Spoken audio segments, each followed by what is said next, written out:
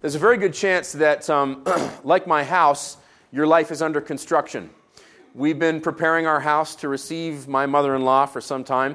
She moved in with us in November. We bought our house here in Guelph when we took this church. It took us a while to find a house. It's a hard city to buy a house in. Once we found it, though, Grandmama, as we call her, Julie, my mother-in-law, my wife's mom, moved in with us in November in preparation for the finishing of her nanny suite. So her nanny suite will be finished, Lord willing. She moves in on May 9th. And so we've had our house under construction for November, December, January, February, March, 6 months, and it is getting a little long in the tooth. Those of you who have ever lived through renovation know that it's not the most fun thing you could do. I have a little song that I sing when it gets me down. It goes like this: I hate renovate. And I just kind of sing it over and over. I hate renovate. What's nice about this is I'm not doing it myself. We've hired a company, and that's really fun. But I've noticed that whether the dust is being created by a rank amateur such as myself or by a certified professional, dust is still dust. And it is everywhere. I mean, it is it's in my ears. Like there are days when I do this, and I'm like, more drywall dust. And then I dust my ears, and it just comes back. There's dust everywhere. The garden is destroyed. They've wrecked my driveway. It's just awesome. In fact, my driveway is so bad that on Friday, after I finished my sermon and opened the swimming pool, I had an hour and a half left before my wife came home, and I thought, I'm going to clean this driveway. And it took every ounce of energy I had for an hour and a half to cleanse that driveway. And even when I finished, it still looked bad because it is under construction. There's stuff everywhere. There's cracks from the dump trucks. I mean, if you come to our house right now, we're apologizing. So sorry about our mess. Someday it's going to be nice. My house is under construction, and maybe your life feels that way. And the thing that's difficult about being under construction is that we feel like it's never going to end. And that's difficult for us as humans because we're finish line obsessed. Can you relate? We're obsessed with the finish line. I'm training right now for this summer's triathlon, so I will do my third Olympic distance triathlon this summer, and I live in constant fear. In fact, I know exactly, because I've done it 3 times. This will be my 7th triathlon, but only the 3rd time I do an Olympic distance. I know that by the time I get to within half a kilometer of the finish line, I will literally be almost on the doorstep of meeting Jesus. It is so hard, it's just awful. But I've trained myself to accelerate over the last 500 meters. So I was swimming, I think I ran 5K on Wednesday. And so I've trained myself, I count. I was running at the Y because it was cold. So I know by count how close I am to the end. And so the last 500 meters, I just accelerate and I run as hard as I can. But now that I'm 44, I'm actually worried that I might drop dead. It's that hard. But I want to get to the finish line. The thing with a triathlon is once you get to the finish line, there's almost no joy. You're just so glad that it's over. At least if you're me, there's no joy. Right? We're finish line obsessed. I just want it to be over. I want to get to the end. We're obsessed with the finish line. But this is a problem because it's possible, at least if the Bible is true, that under construction is how we were meant to live all along. Seems to me that's what 1 Peter chapter 2, verses 4 through 10 is suggesting. We have it for you on screen. Take a look. As you come to him, a living stone, rejected by men, but in the sight of God, chosen and precious, you yourselves, like living stones, are being built up as a spiritual house, to be a holy priesthood, to offer spiritual sacrifices acceptable to God through Jesus Christ. For it stands in Scripture, behold, I am laying in Zion a stone, a cornerstone, chosen and precious, and whoever believes in him will not be put to shame. So the honor is for you who believe, but for those who do not believe, the stone that the builder rejected has become the cornerstone, and a stone of stumbling and a rock of offense. They stumble because they disobey the word as they were destined to do. But you are a chosen race, a royal priesthood, a holy nation, a people for his own possession, that you may proclaim the excellencies of him who called you out of darkness into his marvelous light. Once you were not a people, but now you are God's people. Once you had not received mercy, but now you have received mercy. This is a beautiful passage, 6 verses, full of a picture of how life is meant to be. I've listed 5, but as you'll see in a few moments, point number 5 could technically be points 5, 6, 7, 8, 9, and 10. But we see here some pictures of how life is meant to be. And this would have been of great encouragement to the original audience, Peter was writing to a group of Christians whose allegiance to Jesus was beginning to drive them away from familiarity with the world around them. You might be able to identify with this. The longer you walk with Jesus, the closer you follow him, the more disconnected you find yourself from the way everyone else is doing life. This is how Peter's original audience were feeling. They had been pagan Gentiles for generations, and their newfound allegiance to Jesus was causing them to stand out sorely from their friends, neighbors, and associates. And so Peter's writing to them in this very vulnerable time to encourage them to hold fast to their allegiance to Jesus, even though their allegiance to Jesus is making them feel like they no longer fit in. They might have been asking themselves, is this really how my life is meant to be? Because no one else is living this way. Into that tension, Peter writes these words and gives them a picture of life as it's meant to be. The first thing that life is meant to be is a Jesus word journey. Jesus, W-A-R-D, with a hyphen, a Jesus word journey. Your life is meant to be taking you towards Jesus. How do I know this? Look at verse 4. As you come to him. Sometimes in the Greek, the word is different than it is in the English. Not this time. As means as. As you come to him, and it's a continuous process. As you are coming to him. Okay? Following Jesus is a process. It's a journey, not a destination. Okay? As you come, you are coming to Jesus. As you come to him. You need to remember that life with Jesus is a journey. You need to remember to live like a tourist. And how many of you know it's difficult to live like a tourist? Why? Because you never feel like you belong. You go on vacation, then you come home. Isn't it nice to come home? Isn't it interesting that you have the nicest bed in all the world? Right? You have the best bed there is, period. It's nice to come home. So if we're to follow Peter's hint here and live like a tourist, if we're to live like we don't really belong here, in fact, I'll go into that in depth next week when I preach about what it means to be a stranger and a sojourner, it's hard to live that way, and we must acknowledge it. Because you will always feel to some degree like you're just passing through. I'm just a tourist. We watched a documentary last night about two young kids from Germany who were trying to discover happiness by buying a school bus, retrofitting it, and driving it across North America. And it was kind of fun, boring in parts, but interesting in others. And what was interesting about it, to me, was that at the end they found happiness, if you will, when they sold the bus and returned home to Germany to their families. So where's my home? Where do I belong? The answer to that is found in Scripture. You belong with him. As you come to him, friends, Jesus is your home. Jesus is your destination. You're going somewhere. You're going to Jesus. Jesus is your somewhere. Verse 4, as you come to him, Jesus is your destination. There's a reminder here for us to do whatever it takes to keep Jesus as the trajectory of our life. You know what a trajectory is? Like the trajectory of a rocket. Once you set it, it just goes. Unless, something catastrophic happens and it explodes in mid-flight. Once the trajectory is set, it's set. You need to keep Jesus as the trajectory of your life. What's comforting about that is you may stumble, you may pause. You may take a step to the right, maybe 2 steps to the right, but you have Jesus as your trajectory, so you remember, you take 2 steps back to the left, and you're like, okay, I'm good. Right? You might sit down for a minute, something bad might happen to you, might, take a beating, life just goes ugly for a second, and it's all you can do to just sit still and breathe. Okay, once you get through that moment, that's my trajectory. You'll know in which direction to take the next step when you keep Jesus, when you hold Jesus as the trajectory of your life. You need to hold him in that place. Think of him as your North Star. And keep believing the impossible even when nobody else does. Look at verse 4. As you come to him as a living stone, rejected by men, but in the sight of God, chosen and precious. It's beautiful. Jesus is the living stone. What do we all know about living stones? They don't exist. There's a stone. You could call it a foundation stone. It's from the foundation of my house. Sutcliffe dug it out of the ground and put it in a massive, ugly pile of stones that's sitting next to my swimming pool.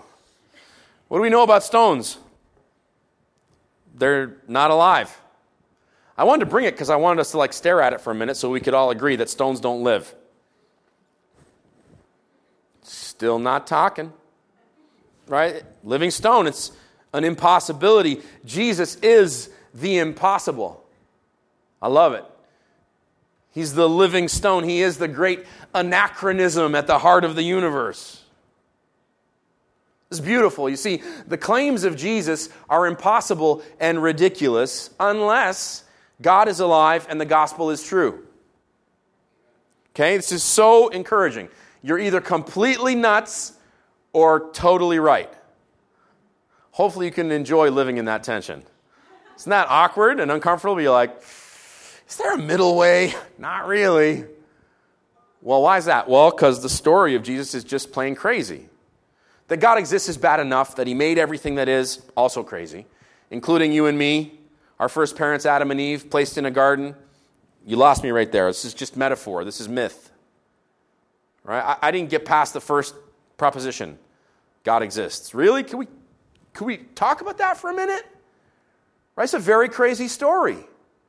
In that garden, there's a tree they're told not to eat of. They eat of it anyway. As a result of their disobedience, they fall into sin and curse and death, and God banishes them from his side. A talking snake tempts Eve to eat the fruit in the first place, and her husband Adam is right next to her, we find out later, but says nothing. It's just crazy. And in their sin and twistedness, they start killing each other within the first generation. Cain and Abel. Maybe you heard the story.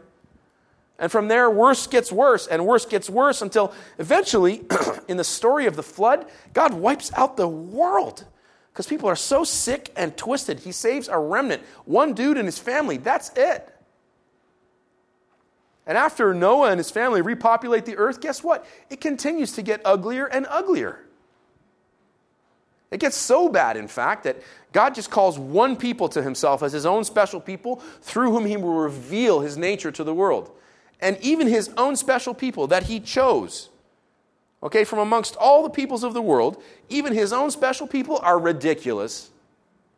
There's one story, in fact, where their great leader goes up to the mountain to receive the law from God himself, and the whole mountain is wreathed in smoke and fire and flame. It's pretty obvious that God is on the mountain because they don't own pyrotechnics in those days. Nobody's faking this. And he happens to be up there too long. So long, in fact, that they lose hope. And they're like, despite this supernatural storm, I think God has abandoned us. Quickly, Aaron, would you make us an idol that we might worship it? It's ridiculous. And that story leads to story after story after story of we ridiculous people doing everything we can to ruin the world God has given us and destroy our place in its order. But God doesn't leave us alone. In the fullness of time, as the Bible says, he sends his Son. Yes, we believe God exists as Father, Son, and Holy Spirit. I told you it was ridiculous.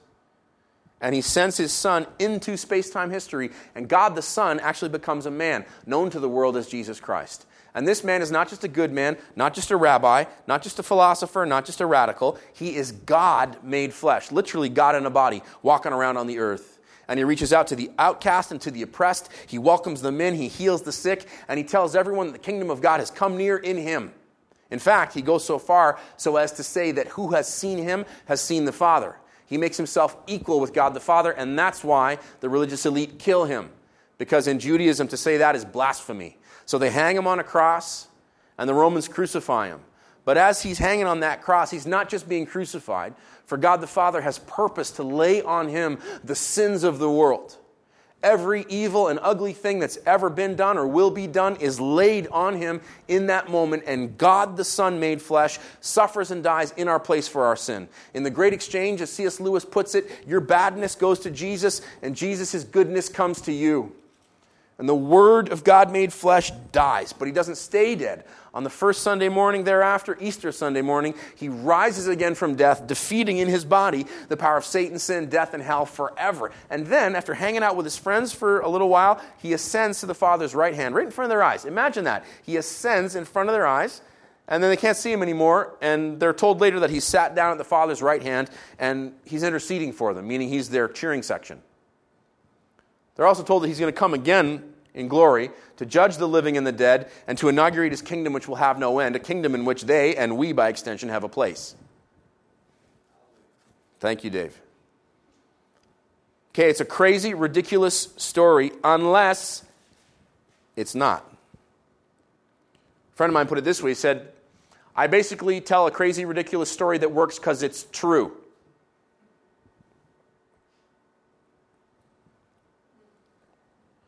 Number 2 thing that your life is meant to be is supernaturally powered. The gospel is not just an idea. The gospel is true. The gospel is not just a story. The gospel is reality. And every Christian who ever followed Jesus is evidence. You are the impossible made possible because of Jesus' power at work in you.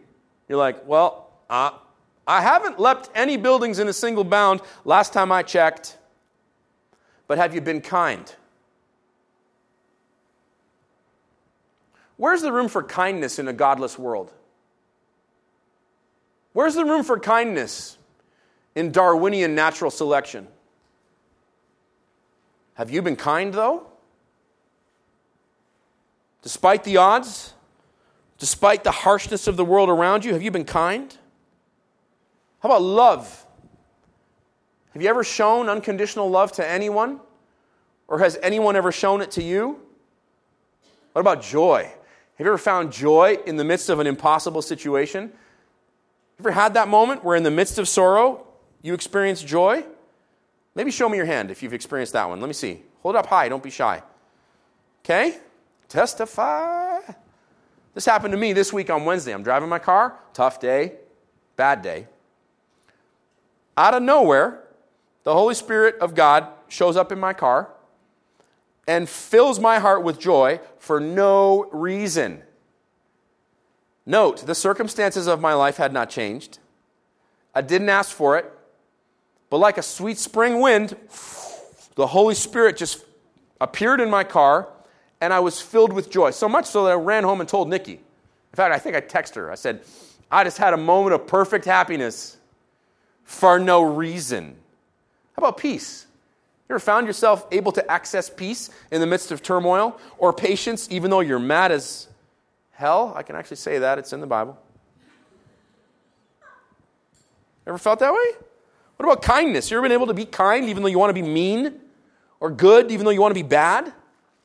For those of you who've been married for more than 6 minutes, have you ever been able to be faithful? Look at that. 21 years will give you such a crick in the neck. Oi! Aladdin, do I look different to you? Love that movie. Faithfulness. It's not in style. It's not even that common. But some people are able to be faithful despite the odds. What about gentleness? You ever shown gentleness to somebody for no reason? You think, you're not very gentle, Todd. You should see me with my kids. You should see me with my sick friends. One of my friends almost died 2 years ago. I went to see him every day in the hospital, every single day. And I read him a book and prayed with him every single day until he got better.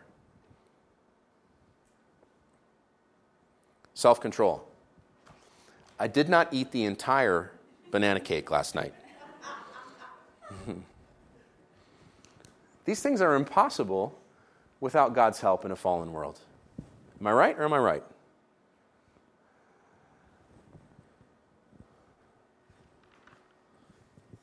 With Jesus, love, joy, peace, patience, kindness, goodness, faithfulness, gentleness, self-control, it's possible.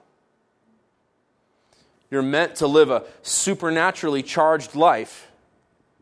And, number 3, that life is meant to be a work in progress. Look at verse 5.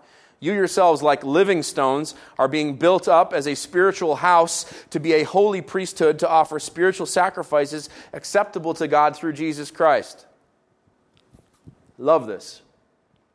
You're being built up as a spiritual house. Being built up is what your life should look like. You're literally meant to be a work in progress. This is very convicting for people like my wife who always want everything to be finished. And I can say it because she's my best friend. And she'll only be slightly angry at me afterwards. Okay? The Bible says that you are present continuous, being built up. You're a constant work in progress. Built up into what? A spiritual house. You're literally under renovation. We should all get t-shirts, maybe we'll make them for you, that say Renovatio on it. Don't you need that sign? Like, please forgive our mess while we renovate. We're committed to giving you a better customer experience sometime in the future. Right when I awaken in Jesus' likeness. And I know him fully, even as I'm fully known. You ever deal with a frustrating person who's just never nice enough? Join the club.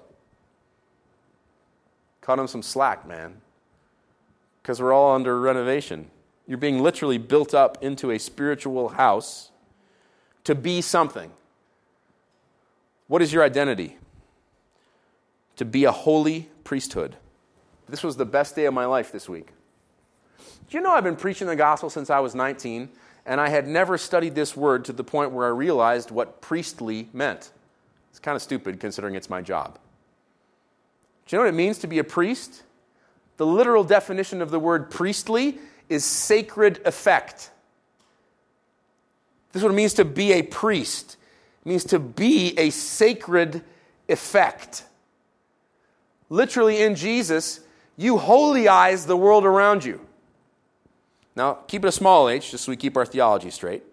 Right? We know our holiness is rooted and grounded in Christ's holiness, but we know that we are in him and he is in us.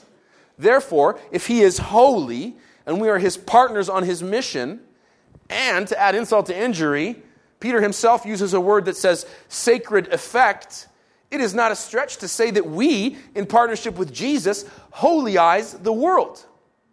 So everything you do needs to be understood as part of that sacred effect.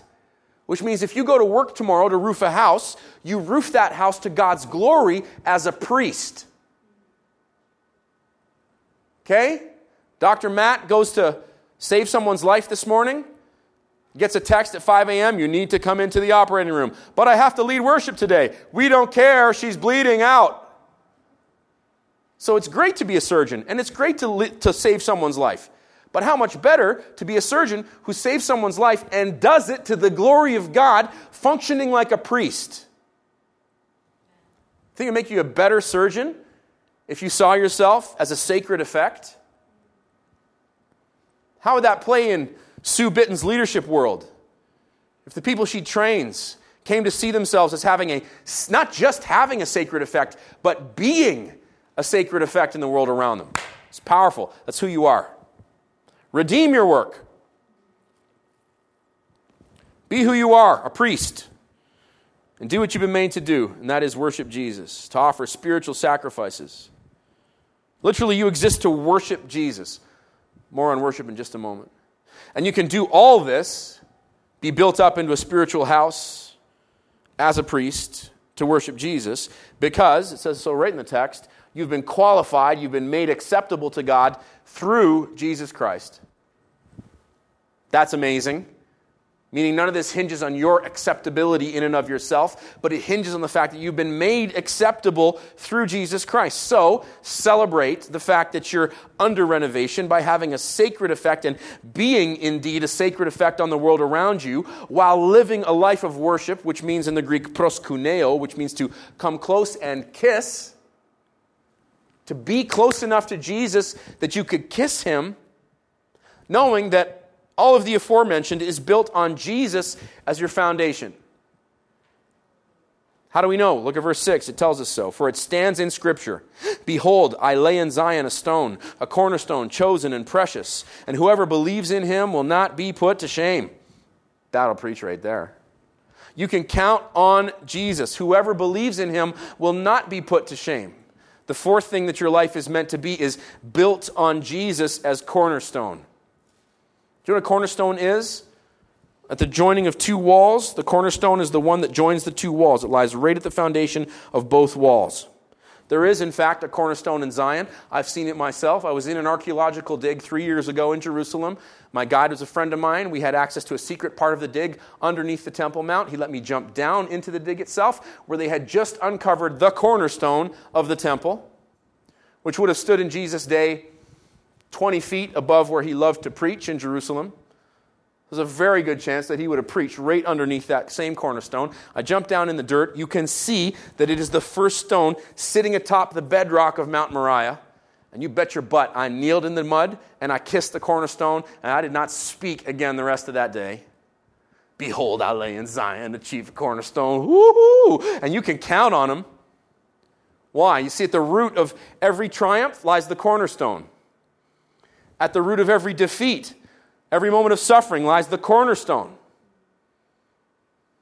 And all the weight and all the pressure lies on the cornerstone. So stop trying to carry it yourself. If all the weight of every good moment, all the weight of every bad moment rests squarely on the cornerstone, that means it does not rest on your shoulders. The question for you is this: is Jesus truly the cornerstone of your life? If the answer is no, my question to you is this: what's stopping you? Your answer to that might be this: well, I guess I just have a hard time believing. In the few moments that remain, let me explore the nature of unbelief. Look at verses 7 through 8.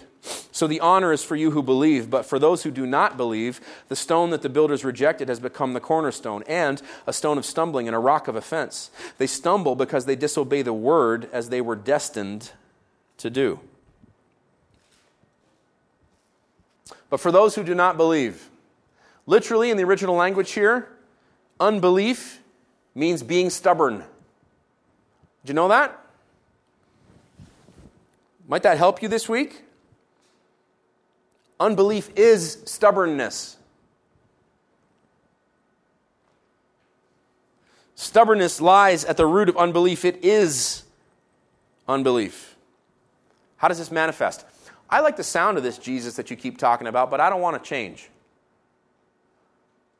Can I come to Jesus and keep doing everything I've been doing? No. Why not? Then you have to get into a discussion of what it looks like to grow up into the image and likeness of Christ. Got to get into a discussion of what righteousness looks like and what holiness looks like, what the fruit of the Spirit looks like, what freedom looks like. You can't come to Jesus and keep doing the things that you've been doing. So the nature of repentance, this is why Christianity is so abhorrent to so many. I like the idea of being free, but can I keep smoking up? Nope. Why? Because that's not freedom.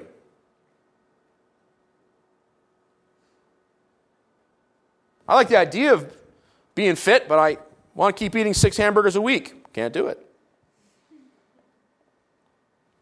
How many people do you know who've come right to the edge of surrendering to Jesus and then have stopped at the last minute once they've counted the cost? I know many people like this. If you prefer stubbornness to submission, then to you, Jesus will be a stone of stumbling and a rock of offense. You just can't get around him. You'll see this. Everything's hunky-dory. You're like, yay! Someone's starting to come to church, starting to learn to worship Jesus. Maybe they're going to a small group, starting to make some changes in their life. And then it just, boop, trip, and they fall. What's that stone? That stone of offense, if you want to be stubborn, is Jesus. You're always going to trip on Jesus. Why? Verse 8 tells us why. They stumble because they disobey the word as they were destined to do. Now, I'm only going to say 2 things about this. Okay, I don't have time to preach on predestination in its fullness. That would take a series of sermons. But I did read Romans 8, 9, 10, 11, and 12 this week. Those are the chapters that more than any other in the New Testament kind of deal with and explore the tension that lies at the root of the doctrine of predestination and the idea of adoption. So I'm not going to do that. If you don't even know what those things are or why it matters, fine, good. Don't worry, we'll talk about it when I preach you through the book of Romans someday.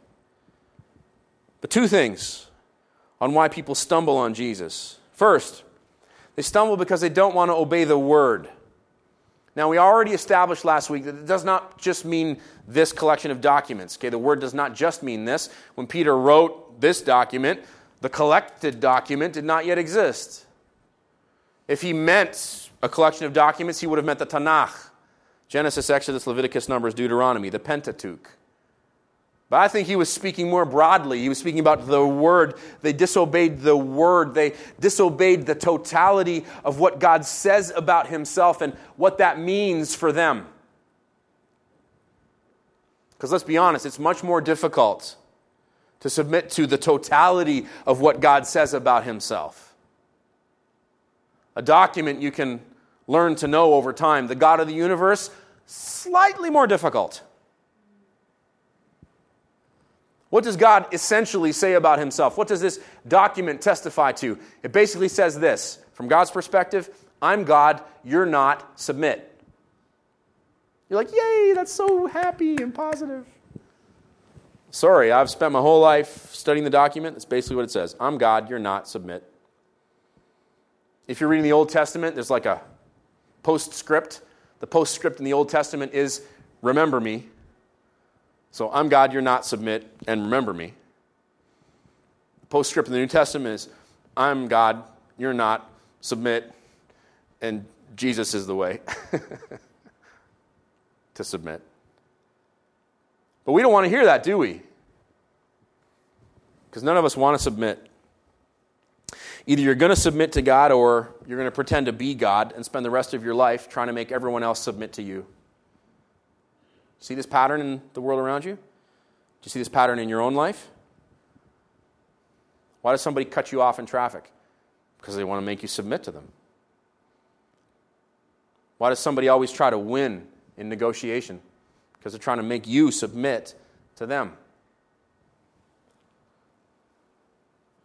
Why do some people use violence as leverage? Because they want to make you submit. Why do others use manipulation? Because they want to make you submit to them. Why? Because they see themselves as God. And if they're in the place of highest authority, then it just makes sense that everyone else should submit to them. But I need to remind you this morning that idolatry is not to be trifled with. God hates it. He hates idolatry. Hates it. There are events recorded in this document where He wipes out cities because of idolatry and the effects of idolatry.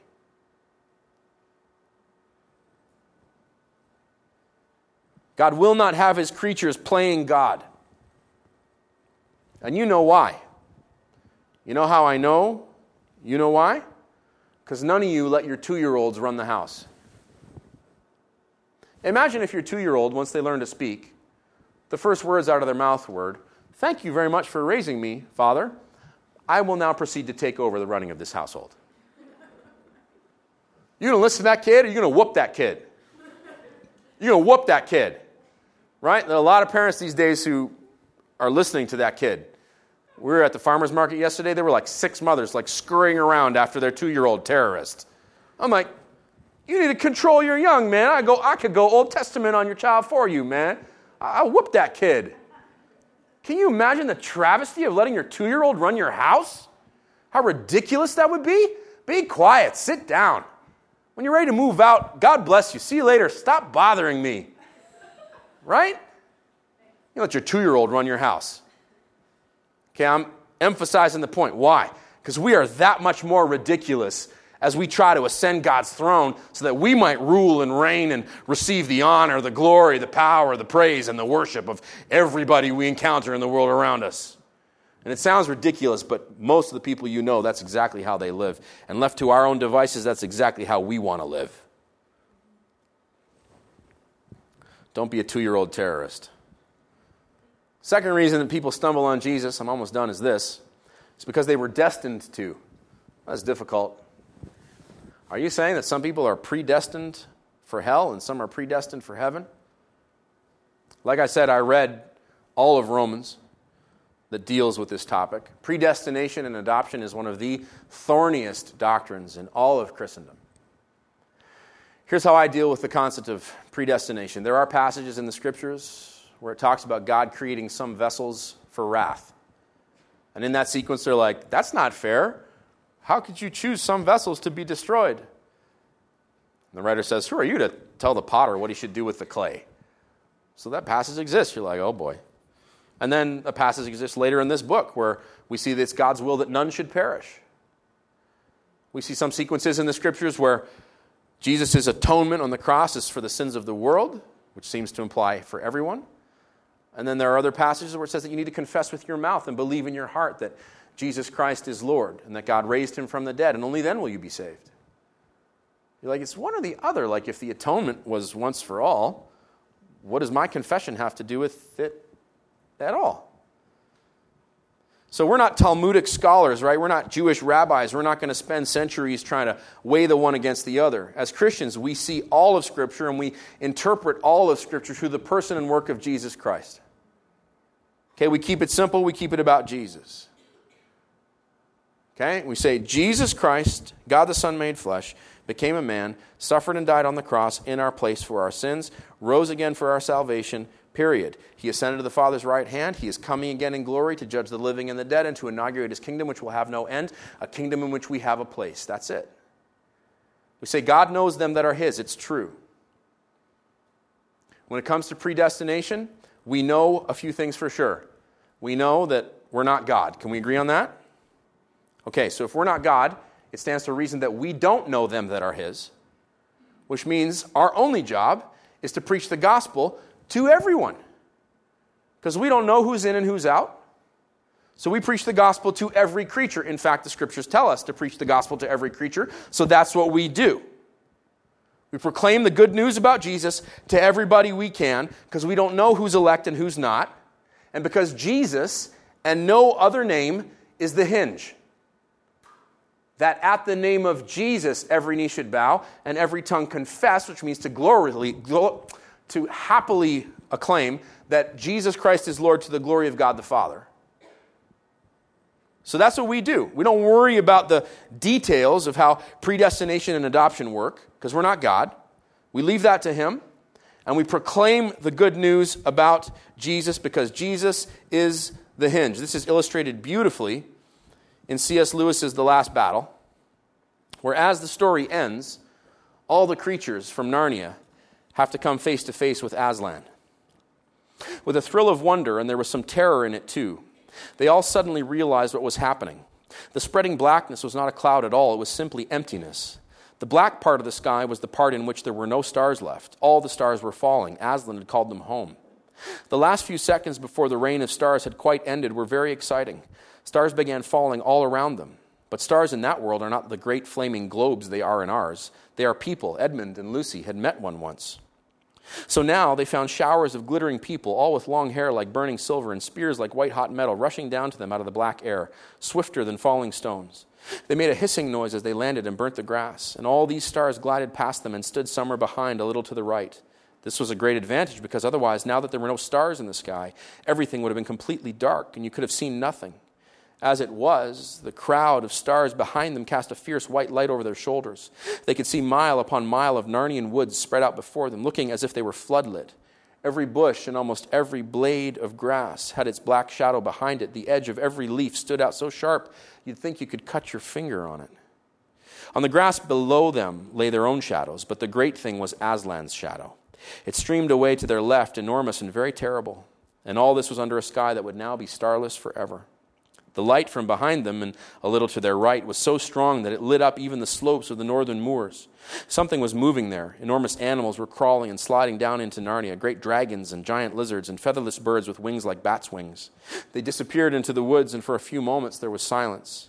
Then there came, at first from very far off, sounds of wailing, and then from every direction a rustling and a pattering and a sound of wings. It came nearer and nearer. Soon one could distinguish the scamper of little feet from the padding of big paws and the clack, clack, clack of little light hoofs from the thunder of great ones. And then one could see thousands of pairs of eyes gleaming, and at last, out of the shadow of the trees, racing up the hill for dear life, by thousands and by millions came all kinds of creatures, talking beasts, dwarfs, satyrs, fauns, giants, calormenes, men from Archenland, monopods, and strange, unearthly things from the remote islands or the unknown western lands, and all these ran up to the doorway where Aslan stood. This part of the adventure was the only one which seemed rather like a dream at the time and rather hard to remember properly afterwards. Especially, one couldn't say how long it had taken. Sometimes it seemed to have lasted only a few minutes, but others it felt as if it might have gone on for years. Obviously, unless either the door had grown very much larger or the creatures had suddenly grown as small as gnats. A crowd like that could never have tried to get through it. But one thought about that not at all at the time. The creatures came rushing on, their eyes brighter and brighter as they drew nearer and nearer to the standing stars. But as they came right up to Aslan, one or another of two things happened to each of them. They all looked straight in his face. I don't think they had any choice about that. And when some looked, the expression of their faces changed terribly. It was fear and hatred, except that on the faces of the talking beasts, the fear and the hatred lasted only for a fraction of a second. You could see that they suddenly ceased to be talking beasts. They were just ordinary animals. And all the creatures who looked at Aslan in that way swerved to their right, his left, and disappeared into his huge black shadow, which, as you have heard, streamed away to the left of the doorway. The children never saw them again. I don't know what became of them. But the others looked in the face of Aslan and loved him, though some of them were very frightened at the time. And all these came in at the door, in on Aslan's right. There were some strange specimens among them. Eustace even recognized one of those very dwarfs who had helped to shoot the horses. But he had no time to wonder about that sort of thing, and anyway, it was no business of his, for a great joy put everything else out of his head. Among the happy creatures who now came crowding round Tirian and his friends were all those they had thought dead. There was Runewit the centaur, and Jewel the unicorn, and the good boar, and the good bear, and Farsight the eagle, and the dear dogs, and the horses, and Poggin the dwarf, and further up and higher in, cried Runewit, and thundered away in a gallop to the west. And though they did not understand him, the words somehow set them tingling all over. The boar grunted at them cheerfully. The bear was just about to mutter that he still didn't understand when he caught sight of the fruit trees behind him. He waddled to those trees as fast as he could, and there no doubt found something he understood very well. But the dogs remained wagging their tails, and Poggin remained shaking hands with everyone and grinning all over on his face. And Jewel leaned his snowy white head over the king's shoulder, and the king whispered in Jewel's ear. Then everyone turned his attention again to what could be seen through the doorway. I'd read you the whole ending if I had time. Jesus is the hinge. Ultimately, you have to face Jesus. And friends, if you've ever been even slightly worried that you've been predestined for wrath, that's a very good sign that you haven't been. And worship team, I'm done. You can join me on stage. Ever heard somebody say this? Jesus? I don't care about Jesus. Show me how to get more money, more power, more influence, more fame. Show me how to get what I want. Jesus? Don't bother me about Jesus. You met people like that? Have you heard that from people? How about this kind of person? Jesus? That sounds beautiful. I would like to know more. Tell me more about this Jesus. If at the name of Jesus, even the slightest sign of love or joy shows up in your heart, then the following is probably true of you. Look at verses 9 through 10. But you are a chosen race. Receive it. A royal priesthood, a holy nation, a people for his own possession, that you may proclaim the excellencies of him who called you out of darkness into his marvelous light. Once you were not a people, but now you are God's people. Once you had not received mercy, but now you have received mercy. The fifth thing your life is meant to be, and this could be 5, 6, 7, 8, and 9. Your life is meant to be chosen, royal, holy, owned by God, so that you can be his messenger. Look at verse 9. You're a chosen race. Friends, God chose you. Therefore, you never need to allow yourself to feel rejected ever again. Because God chose you. Let that be enough for you this week. God himself chose you. You're meant to be a royal priest. Verse 9, you are a royal priesthood. You are a sacred effect, rooted in God's kingness. Okay, remember that he's a king. And that the sacred effect that you are in the world around you is not rooted in your goodness, it's rooted in his kingness. And his kingness is pretty kingly, and it's more than enough to deal with all of your shortcomings. So go out there and boldly be the sacred effect this week that He has made you to be, because it's rooted in His kingness. And furthermore, you're a holy nation. What does that mean? You're a gathered, unified, purposeful people because of Jesus. Not because we always get along, not because we agree on every jot and tittle. Why are we a holy nation? Because Jesus has unified us, He's gathered us, and He has sent us on a purposeful mission. In fact, you belong to Him. You're His own possession. Your family may just be dysfunctional. You may have been rejected time and time again in your life, but you belong to God Himself. As I said last week, He doesn't lose anything. You're His own possession. And that kind of life, a life characterized by those things, by chosenness, by priestliness, by being a holy nation, by knowing that you belong to God, that kind of life leads to a life that proclaims the excellencies, literally the valors of Him who brought you from darkness to light,